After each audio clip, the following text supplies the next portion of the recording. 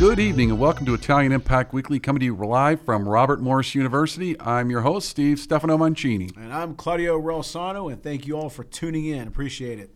Oh, Claudio. So I tell you what, we're not even going to wait. We're going to jump right in. Claudio, how was your weekend?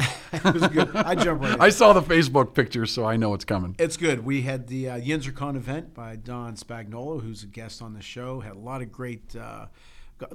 a lot of great people. It was packed all day long from 11 to 6. Steady stream of people. And met Mary Hours, very nice lady. Erica Moke from KDKA, was very nice. Met a lot of people. We're going to have some guests from the YinzerCon. It was just a great event. And Don, I always say it's hard enough to get 3 people together, let alone all those people that were in attendance, and to have people come and enjoy the actual event. Great event, and I'm very honored and flattered to have been invited, for sure. It looked fun. I was traveling actually this weekend, but no, I saw the pictures on Facebook. I'm like, man, there I am driving around all over the place, running errands, and there's Claudio just bumping elbows with all these people. I'm like, man, that's my life, Claudio. That's my life. I'm trying to do that permanently, but I'm going to live vicariously through you whenever you go to these events. Again, we want to thank all the folks that are tuning in tonight. As always, we're coming to you from Robert Morris University. And before I even go another step further, I do want to, once again, I want to thank Greater Pittsburgh Travel for their support. And I actually saw Tom on Saturday, and like I said, it's kind of a funny thing that he is planning my vacation. So I tell you right now, after today, work is work. And Tom, if you're listening, and I know you're listening because you're supporting the show, for all that is holy, get me the hell out of here. I need a vacation so bad, please. So let's work this thing and get me going.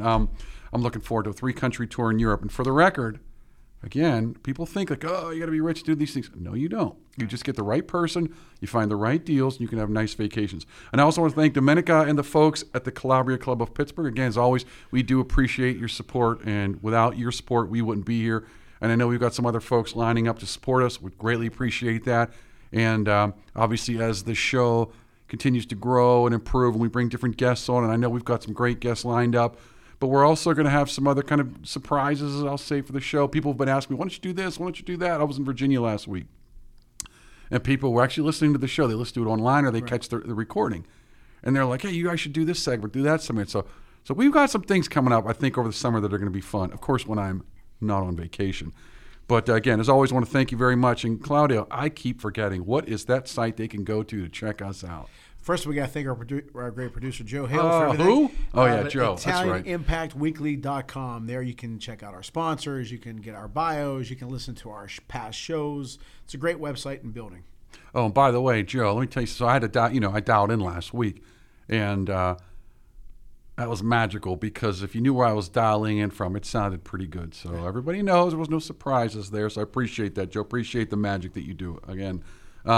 So we have a great guest tonight. In fact, we have 2 great guests tonight. And what we're going to do is, because we're going to be a little pressed for time, we're going to jump right into our guests. Let's do it. And Mark DePasquale, I want to introduce yourself. How you doing, sir? Appreciate you coming to the studio tonight. I'm doing great. Thank you for having me, Steve and Claudio. My name is Mark Victor Vincenzio DePasquale, and I am a candidate for Pittsburgh City Controller. And I'm very grateful to have this time to talk about my candidacy and the importance of the office.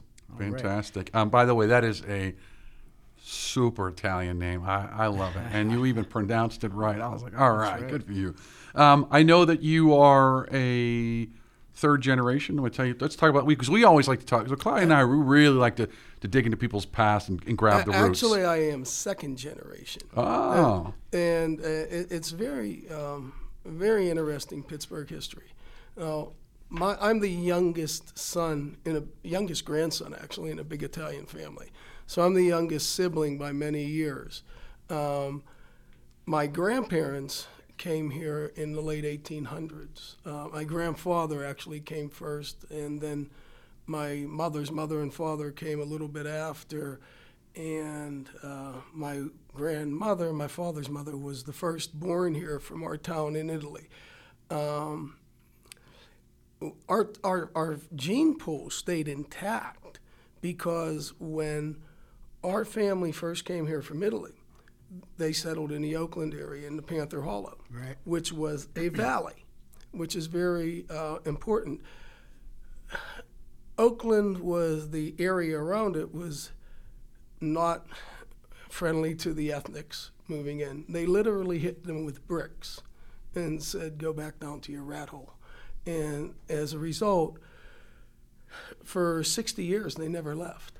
And nobody came out or intermingled with other people in the neighborhood until after World War II. And so I am the son, I'm a baby boomer, the tail end of the baby boomers. I'm the youngest son. My father fought in every major battle in the South Pacific as a Marine, was decorated in the Second Battle of Guam and the Battle of Iwo Jima. And I guess what happened, it was a lot of those guys, they saw so much ugliness and all around them, and they came home and got married right away and started reproducing or procreating. And my father literally asked my mother to marry him 2 weeks after he came back from the South Pacific. They got married and started a family. So that, and even though for my age it's odd to be a second generation, I am a second generation. No, I tell you that's interesting because I've watched, I've seen some of your interviews. I kind of know where you stand on issues, and we're gonna jump into this in a little bit. But you talk about immigration and supporting immigrants, and people are coming to Pittsburgh and kind of, supporting these communities. And I think what a lot of people don't understand is, I'm not even going to call you a politician, but I'm going to say good people. A lot of times when they have a belief in something and they help it, it's from an experience. So you just kind of said it. Hey, when my family came here back in the day, they weren't welcomed. But now you're here, you're established, that period is gone. But believe it or not, I'm married to an immigrant. And by why I met her overseas, we got married and we came over here. And we actually moved in an area, when we first came to the States, we were in California. So California is very, very mixed. When we went to other places, I was in the military at the time, we went to other places, they didn't have what I'll call, diversity. I don't say it in a bad way or a good way, just what it is.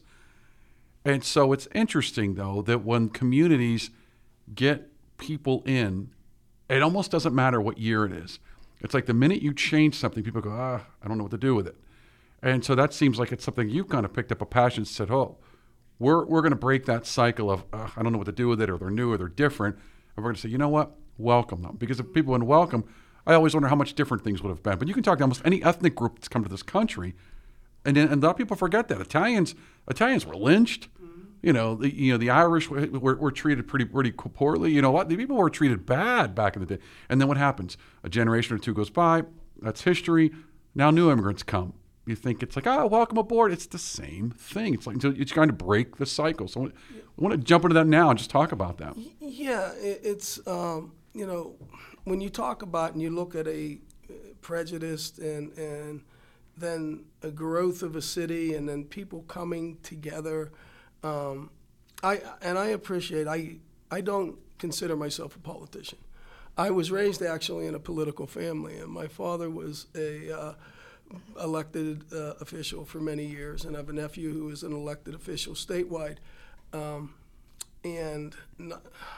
consider myself a public servant. I never thought I would run for public office, and I've sat back and I saw the problems that are happening in our city and in our community, and that a lot of people weren't putting forth solutions. And one of the things first starting with my grandfather, every generation of our family were community servants. My grandfather was a sponsor of, there were 4 generations from our town in Italy. And back then you needed somebody to sponsor you, somebody to help you get a job, somebody who was established to speak for you.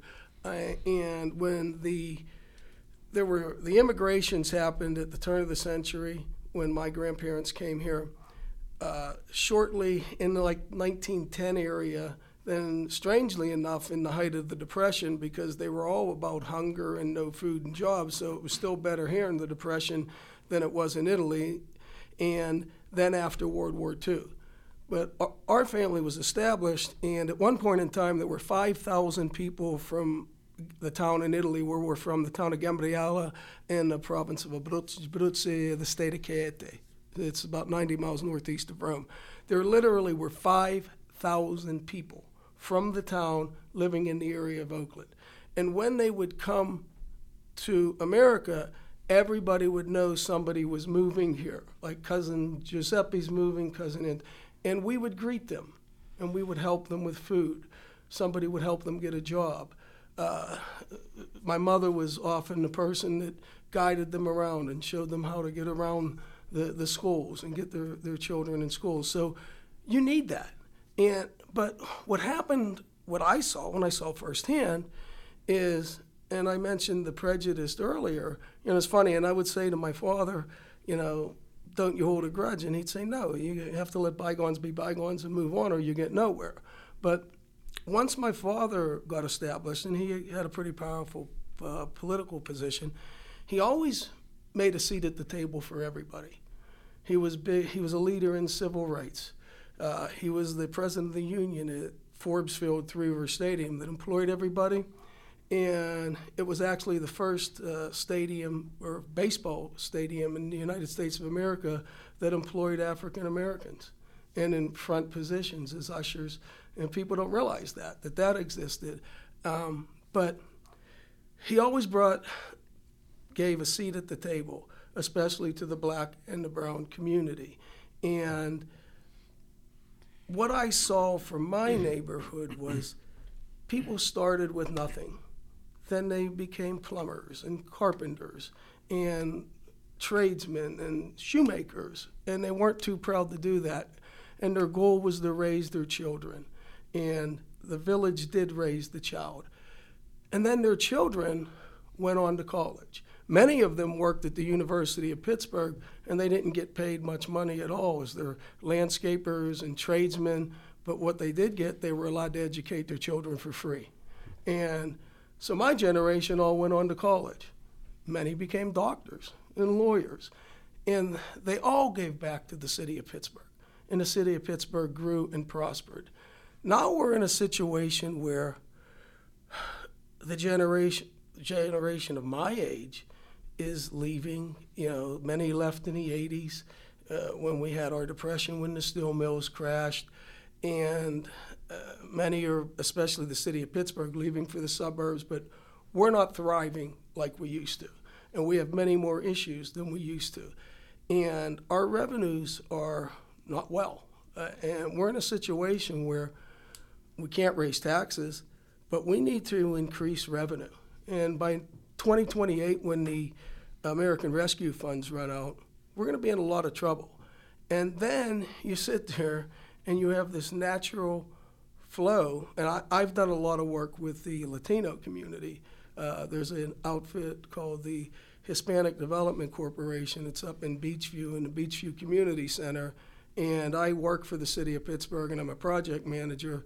So I was the project manager on that particular facility. But when we do that, I also worked with the group to help them get established. And I'm still the point person. So I've gotten to see firsthand what the amazing things that they do with Latino immigrants. I also know firsthand, all over the nation, we are viewed by immigrants coming from all countries as a good place to live.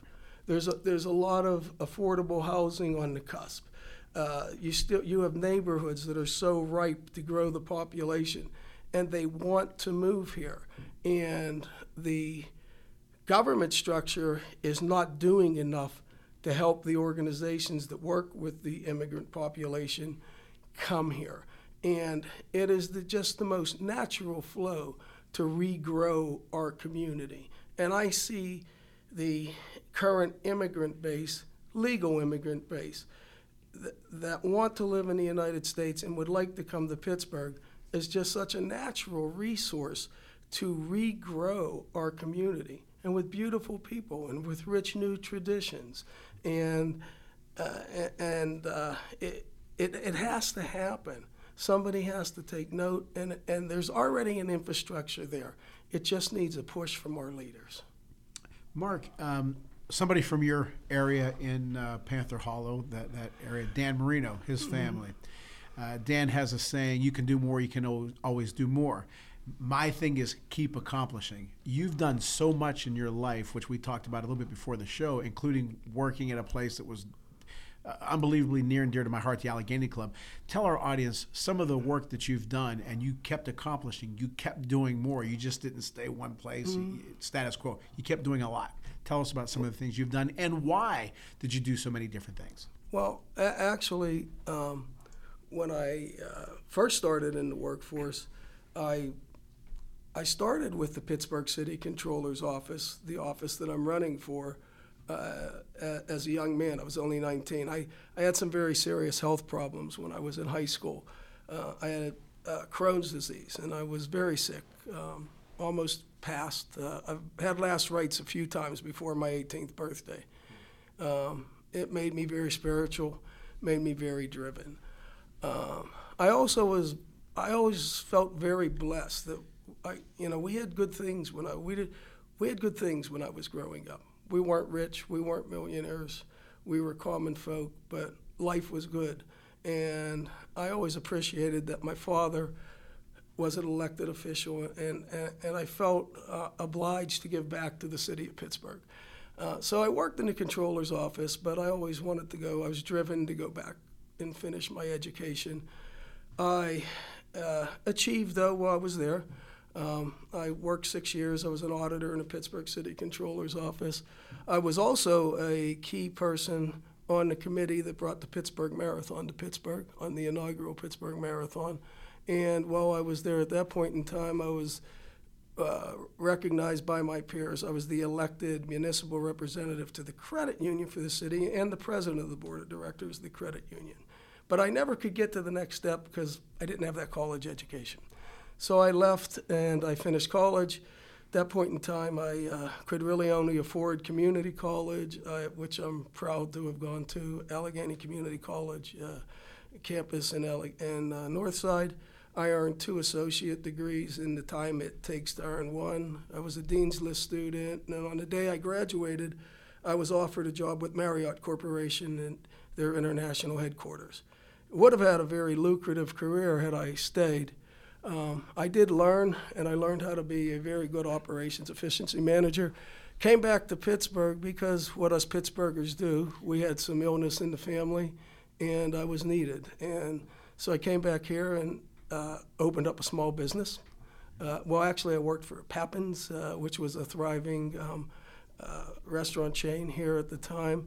From there, I opened up my own small business in the north side, a diner, and then I actually moved on to the hotel business and then the Allegheny Club at Three River Stadium, which was a tremendous experience.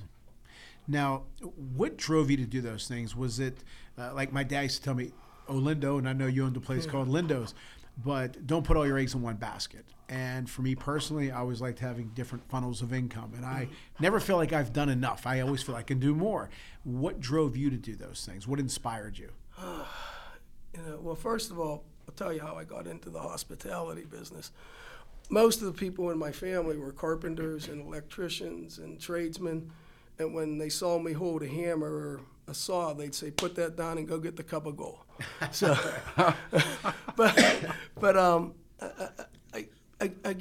I was just always never satisfied with just the status quo, the mundane 9 to 5. I had something in me that always wanted to do the next step or fulfill the day 100%, and knowing at the end of the day that I left it all on the table. I'll tell you a quote that I use, and I think that it most describes me. One of my favorite poet writers, songwriters, was Harry Chapin. Sure. And he has a tell where he said his grandfather said to him, "Harry, there's 2 types of tired. There's good tired and there's bad tired." He said, bad tired, ironically, can be a day where you won. Everything you did turned to gold. Everything you wanted to accomplish, you accomplished. But you didn't accomplish your dreams. Right. You didn't accomplish your goals. You really, and when you go home at night, you don't settle. He said, a good day, however, could be a day that nothing worked. Nothing went your way. You failed at everything you tried, but you fought your battles, you fought your fight, and you fought the fight of the good. and you tried to make something better in the world, and when you go to bed at night, you sleep the sleep of the just. And I think that's what I try to achieve. Well, there's a quote from Vince Lombardi who said, I tell my team this all the time, and I know I follow it, the greatest feeling in the world is to lie exhausted in victory. The second greatest feeling in the world is to lie exhausted in defeat. In other words, give it everything you have, and you certainly do for sure. I want to kind of go back to something because, in this day, and we were kind of talking about this a little bit before, everything is so politicized. It is either this or this. And like I said, when people know me, they say, they try to put me in a bucket. They try and say, you're this. And I have a lot of views that'll go one side or the other. Got it. But like I said, the reason I come on with this is the immigration is very important because this is one thing that, again, it was near and dear to me is the more I learned about where my family came from and the struggles that they went through to come here, the more I appreciate where I'm at. That's why I think it's important. People should learn where did you come from, because very few people are going to come from a place of wealth and prosperity. Yeah, there's going to be some of those, but most people are going to come from people that had nothing, came here and worked. But I want to go with a quick question for you, because with so much, it's either pro or anti, whatever the issue is. I am in favor of bringing new people into this country because that's who we're built on. But I liked what you said, legal immigration, because a lot of people don't remember or don't even know this. When people came to Ellis Island, it wasn't like, oh, you came from Europe, welcome to America. People got turned around, and people don't remember that. So it wasn't like it was a free ticket to America. There were always people that said, sorry, you can't come here. So my question for you is, how do you talk to people on the issue and say, because I see where you're going with it. If you bring in legal immigrants here, they're going to need housing, they're going to want jobs, they're going to work. A lot of people coming to this country, again, it's one of those misnomers. They just want to come here and sit back and collect America's free money. I will tell you that the hardest workers have always been immigrants because I know this because I lived overseas for years. I am married to an immigrant. I sponsored people to come here on that family thing. I did that for 2 family members myself, coming from where my wife's from. But every one of those people outside of America, and this is what most Americans do not get, people outside of America see America as a good country that if you go there and you work hard, you can be successful. And when they're successful, you win. Because what you do is if you get people that are going to come to this country and they're going to work hard, and ideally they're going to pay their taxes, they're going to go out and buy stuff, they're going to support the infrastructure through that, you win. But you cannot stagnate. So how do you tell the people that may be the antis and say, hold on a minute, here's why you need to rethink your position? It's very tough. That's a tough question because it's tough to what do you tell them? I think the only thing that you can really do is kind of show them, so, expose them to how these people work and what they're like.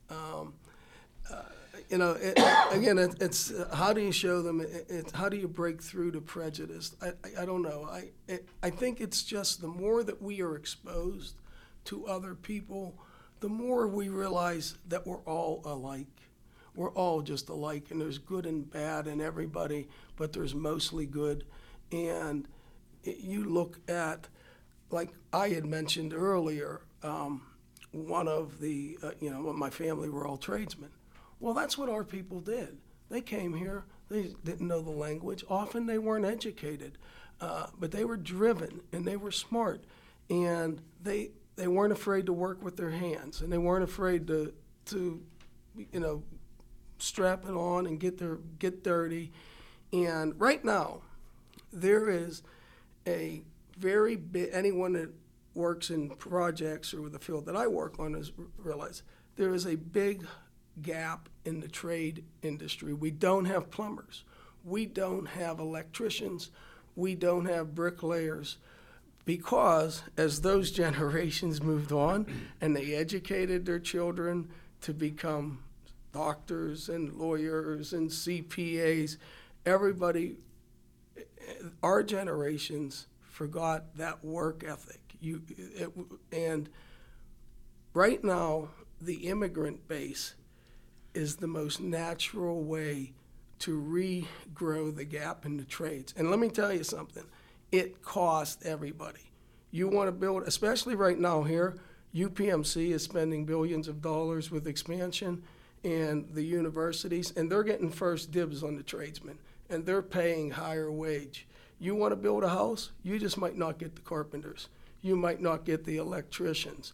And it is a void, and it needs to be filled. And the new base of immigrants coming here are more than willing to fill those voids. They're more than willing to have the hardware store in the corner. They're more than willing to have the ice cream shop on the corner. And there's a place where I used to, Dairy Queen in Mount Lebanon, you would go there and there was a line out the door. They recently closed because they can't get employees. Because they can't get kids. A lot of places are missing people. Kids that want to work for $12 an hour. You know. Insane. You know, it's funny you say that. And this is what I don't want to get into a social issue here, but this is what's wrong right here, because people have forgotten what it's like. I hate to say it like this, but they've forgotten what it's like to really be hurting. That doesn't mean there's not poor people in America. That doesn't mean there are not people that are broke and are suffering. But most Americans do not know poverty. I lived in third world countries where they were literally starving to death. I have been there in my military time. I will tell you, I know poverty. So when I come back here, I go, people say, I'm poor. It's like, well, that's a nice car you're driving. But I know people that, they're sitting on the side of the road. They're not begging because they're lazy. They're begging because if that foreigner or that military guy that doesn't drop 50 cents in their pocket, they don't eat today. And there's no government food stamp program in a lot of these countries. So people don't know what poverty is. But these people coming here, they know what poverty is. And if you tell them, I give you $12 an hour, 8 people will go live in a room and they won't bat an eye, and they'll take that $12 an hour job because it's still better than what they have. And I'm not saying that I want them to do that, but my point is, and I've said this to my students, I teach part-time right here at RMU, and I've said, you do not appreciate or understand what you have, and you won't too many times until you lose it. Well, I'll tell you what, it's really funny. I'll give you 2 examples of that, and it is about exposure. I was fortunate enough, Oakland was a melting pot, and the street that I grew up on was very ethnic in many different nationalities. The lady that lived next to us, her name was Annie Graylish. She was Irish. She had an Irish boarding house where the only people that came through her home were from Ireland. We got exposed to that. Across the street from her were the Lees, who were Chinese. They owned the Chinese laundry and the Chinese restaurant on the corner. Next to them were the Takuses that were Greek. Across from them were the Solomons that were Jewish. And we all loved each other. We all teased each other. But at the end of the day, we all went to each other's weddings, funerals. And funny, the Lees were probably, I would bet, the wealthiest people on the street, because the whole family worked like a dog from 5 in the morning till 10 o'clock at night and grew their wealth working in the laundry and the restaurant, and were the best citizens on the street. My restaurant, my diner, I actually sold it to, when I was ready to move on, and I gave him a very good price, was an employee of mine. He was from Pakistan. He was an engineer in his country, and his credits did not translate over to America. His daughter was sick and needed to be at Children's Hospital. For the sake of his daughter, he gave up his career and he came to America. Now, how can you tell me that's a bad person? Right. And I helped him get into the business, and now he owns 2 more restaurants. He has spent the bulk of his time in America as a successful small business owner, and he sees me on the street and he hugs me and he's grateful. And when you see people like this from other countries, you got to be blind, deaf, and dumb if you don't really, and the main thing is hope. If we do not give hope to people, whether it's Italian people, I don't care where you came from, what nationality, what country, at any era, if you aren't given hope, then you're going to turn to the dark side.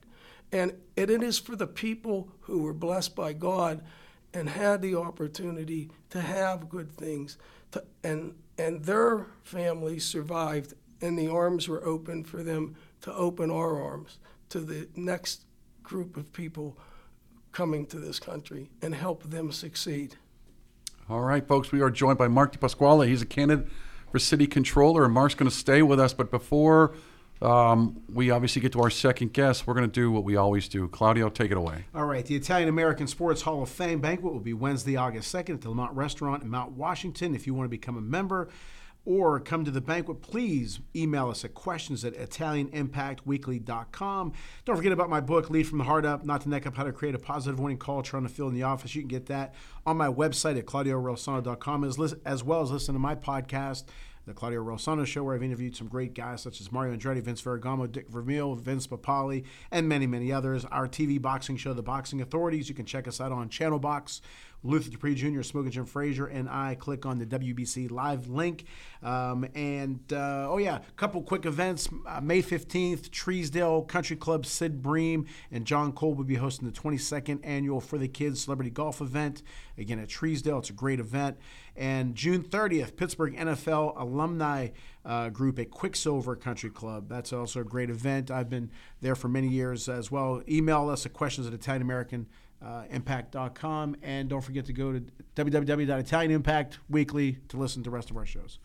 ItalianImpactWeekly.com. They'll get it. Come on, people. All right. Thank you very much. All right. We're going to be joined here in a few seconds by Melissa Marinaro. She is the curator for the Heinz History Center.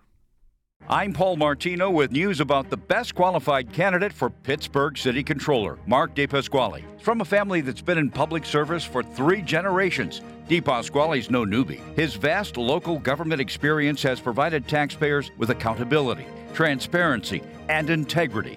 The city controller's position is vital. You want a leader like Mark DePasquale at the helm. I'm Mark DePasquale, and it would be an honor to earn your vote.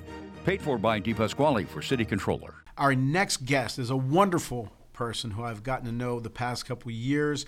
She is the director for the Heinz History Center's Italian American program. Again, wonderful young lady, Melissa Marinaro. Melissa, thank you so much for being on our show. Oh, you're very welcome. Thank you so much for having me. It's really great to be talking to you. All right. It's always great to talk to you. Last time I saw you was at the Bruno Sammartino documentary. That was a great event, was it not? That was fantastic. We had such a wonderful time working with Larry Richert to screen his wonderful production.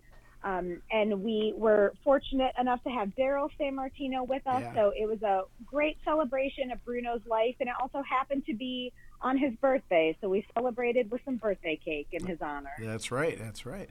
All right. Now tell our audience your responsibilities at the Heinz History Center. Sure. So I direct the Italian American program, which has been a part of the History Center since 1990.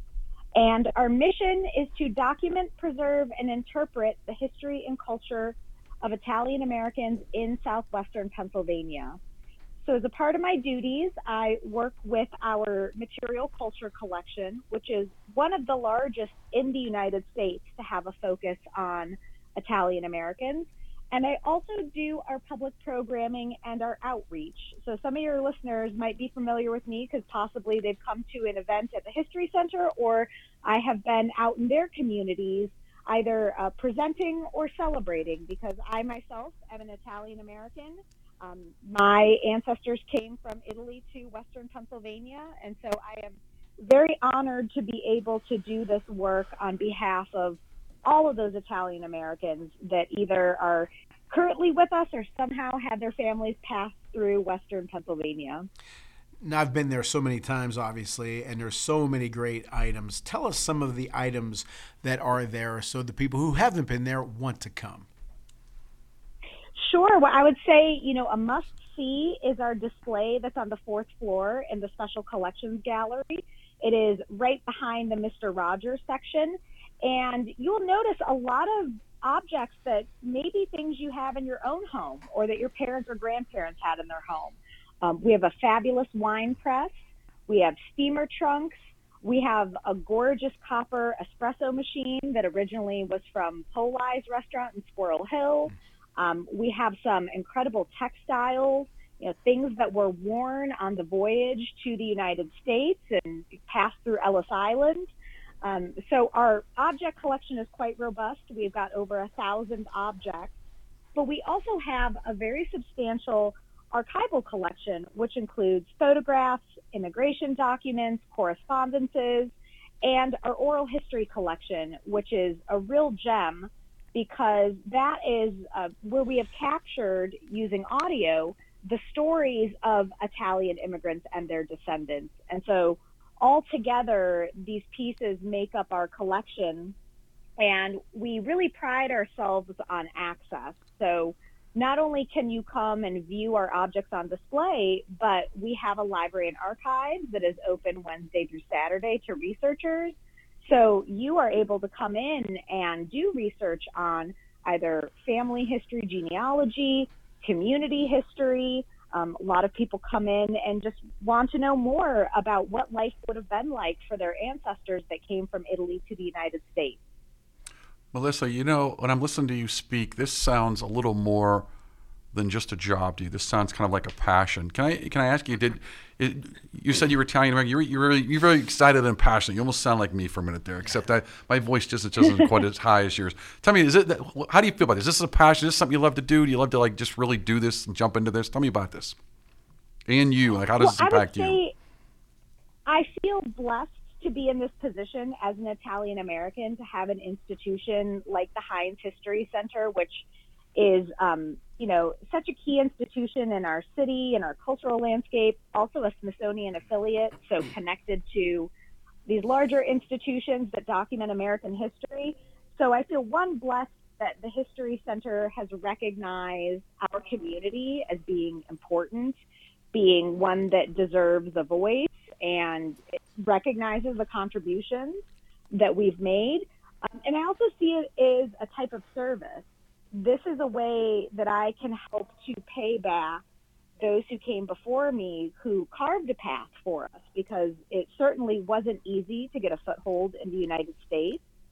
So I take my position very seriously because I am able to help bring a voice to those who maybe in their lifetime didn't get the attention or the celebration that they deserved. So I'm happy to be able to work with families and communities and businesses to make sure that their histories are not forgotten. Now let's talk about your history. So Claudio and I used to joke about this with every guest that came on. They'd say, where are you from in Italy? Do you know where your family's from? Yes, so it's the paternal side of my family that comes from Italy, and we're actually from 3 different places. So I have the regions of Abruzzo, Campania, and Sicily as a part of my family tree.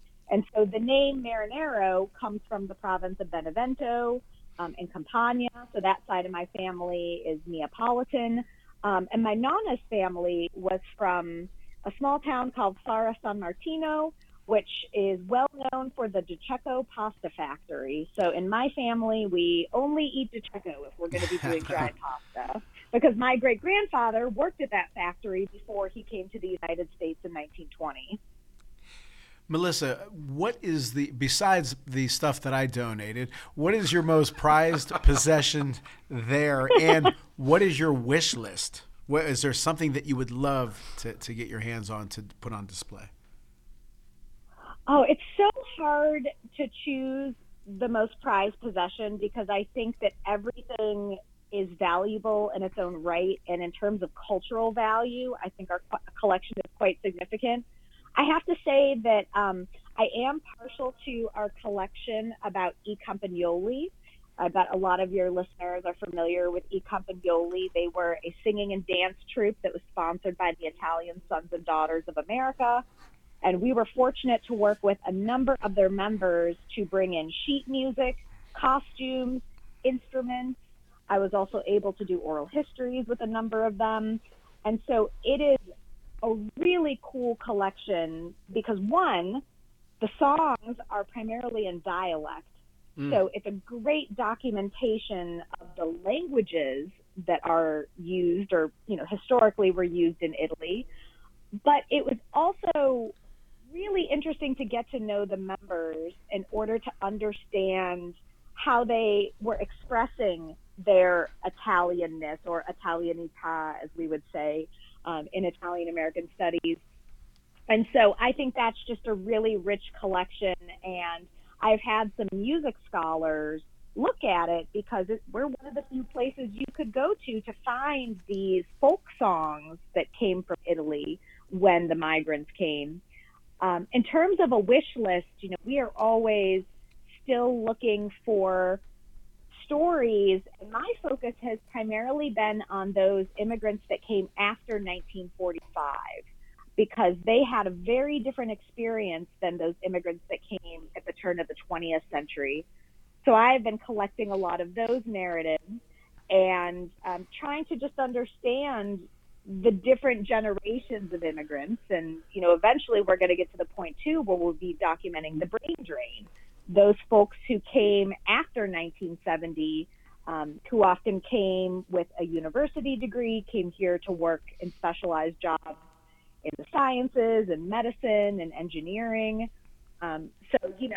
It never hurts to reach out to us to let us know if you have a story, because, I think everybody's story is unique, and we have quite a lot of diversity in Italian America here in Western Pennsylvania.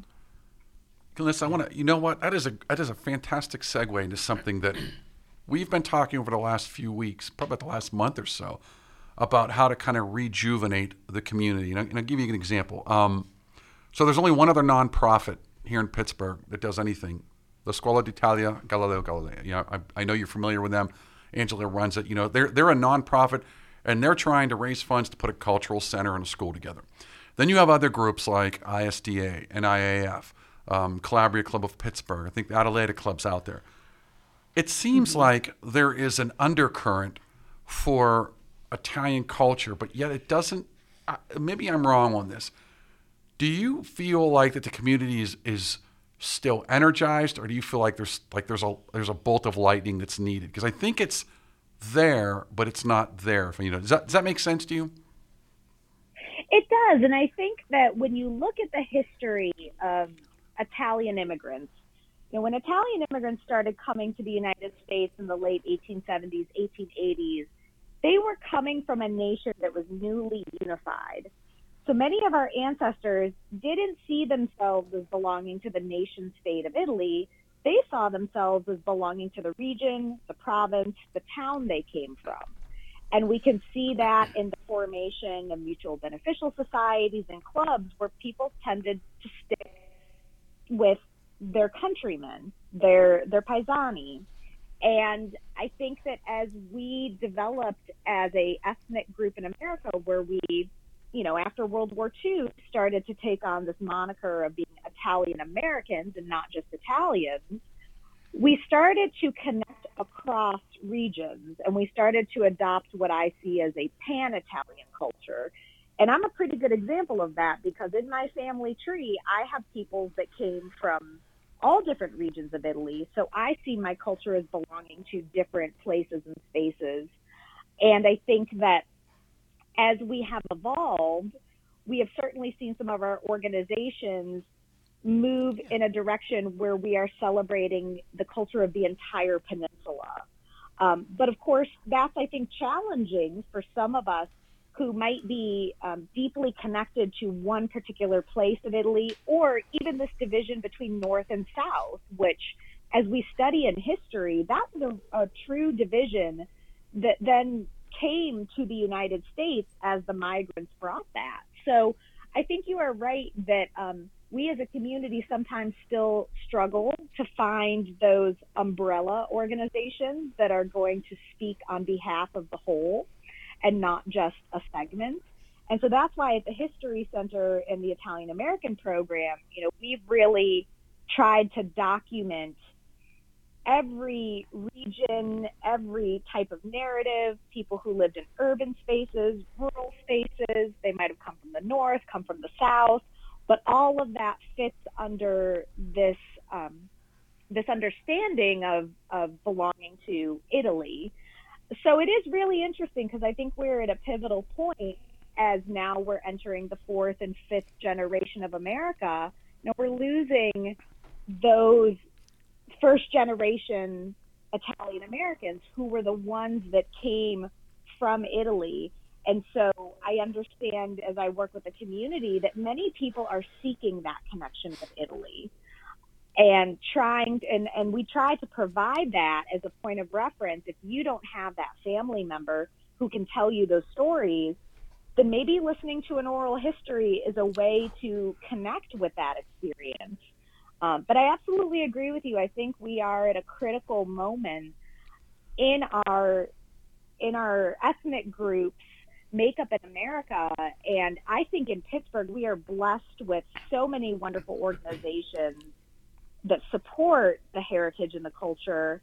And all of those groups you've named, we over the years at the History Center have worked with them in one capacity or another to do programming and to do activities, because I think there's a lot of room for Italian Americans and even those lovers of Italian culture to come and be engaged.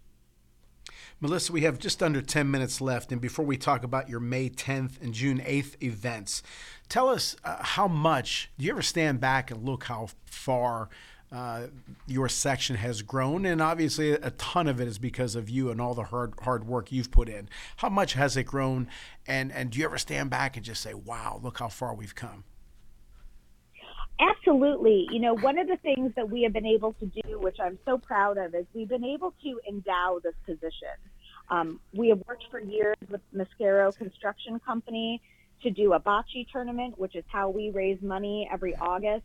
And the fact that we have not just grown this fantastic collection of material culture, but we've also grown the nest egg to support the staff that works on this collection. And I think that really speaks to, one, the commitment of the community that they've made to the History Center, but two, the commitment the History Center has made to continue documenting the community. And so I'm so proud that we have reached a point with the endowment where, we're financially stable. During the pandemic, I didn't lose my job. So I think that's really important to note, because that's exactly what the community was trying to do. They wanted to create a safety net for this program. And I do look back, because as I talk to people across the nation, I realize that other cities don't have the same kind of resource. And so I look back and I see where I think Pittsburgh truly is a leader in Italian America. And I'm always going around the country trying to share with my peers the fact that, hey, we have this incredible resource here. Did you realize? Because sometimes we do get overshadowed by some other centers of Italian America across the country. Sure. Now, tell us about your May 10th event and your June 8th event, please. Sure. So on May 10th, we are welcoming the National Italian American Foundation to Pittsburgh. They are a wonderful organization based in D.C. Their mission is very similar to ours. They're interested in celebrating the contributions of Italian Americans. They have some wonderful scholarships and grants and programs that part of why we wanted to invite them to Pittsburgh is we want our community to know that this is a resource for them. So if you have students in high school that are thinking about going to college, they have wonderful scholarships to send students of Italian American descent to get their degrees.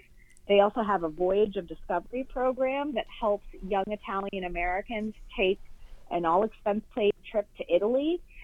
So we wanted to have a reception so that we could help our community get some face time with the members of the National Italian American Foundation and know that, we have a group in D.C. that is advocating for us and advocating for what's important to our community. So that's our first event. Then our next event, which will be on June 8th, is called A Night at the Opera. And we will be celebrating the contributions of the Pinza family. So Ezio Pina and his daughter Pinza and his daughter Claudia were both opera singers. And when Claudia relocated her family to Pittsburgh in order to get some medical care for her son, she got involved in our local opera scene. She worked as a vocal coach at Duquesne and University of Pittsburgh, and she was involved with Pittsburgh Opera and was one of the people responsible for bringing Pavarotti to Pittsburgh 3 times. So we will have her son Samuele, and we will also have a couple guest panelists, singers Kevin Galvin and Anna Singer. And together they will be celebrating what the Pinza family did to bring opera and really embed opera here in Pittsburgh. Melissa, real quick for our listeners, because we only got a few minutes, how do folks go and sign up for these events? And I actually will see you at the May event. Yep.